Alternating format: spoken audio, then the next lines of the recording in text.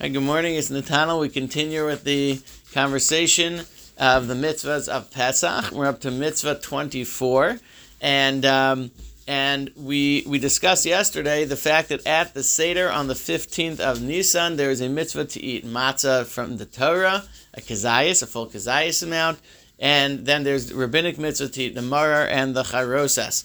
Now, the big mitzvah, and the reason why I want to stress that there's mitzvahs to be done is because there's so much hype and discussion of where we're going to be for the Seder and who's going to be there and what we're going to eat, and etc., etc. There are mitzvahs that need to be done at the Seder.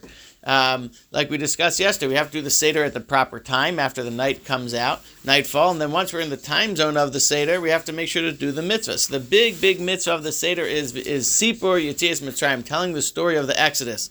We have to tell the story. We have to make sure that we learn the lessons. Now, doing this mitzvah, theoretically, if we read the Haggadah, could be pretty simple, though the Haggadah itself, as we read it, needs to be unpackaged.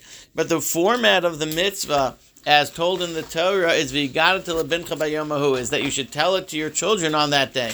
So this mitzvah famously is the mitzvah of telling your children the story. Now, telling your children the story is not just a story; it's to make sure that they are being raised with the core concepts that are learned from the story of the Exodus. Those concepts include the fact, obviously, that there is a God, and that God continues to run, he created and continues to run the world, that he's involved in the world actively today, he rewards and punishes and he cares what we do. All these things that we learn from the plagues, from the conversations between Moshe and Paro, etc., etc. This mitzvah is very unique in that it's each child, each family member based on their understanding and their abilities. So we have to go through the effort of understanding what is this child at this age and the stage prepared to understand, and it's Lafi Dai Tam, the Chafetz Chaim says. Based on their knowledge, you have to tell the story.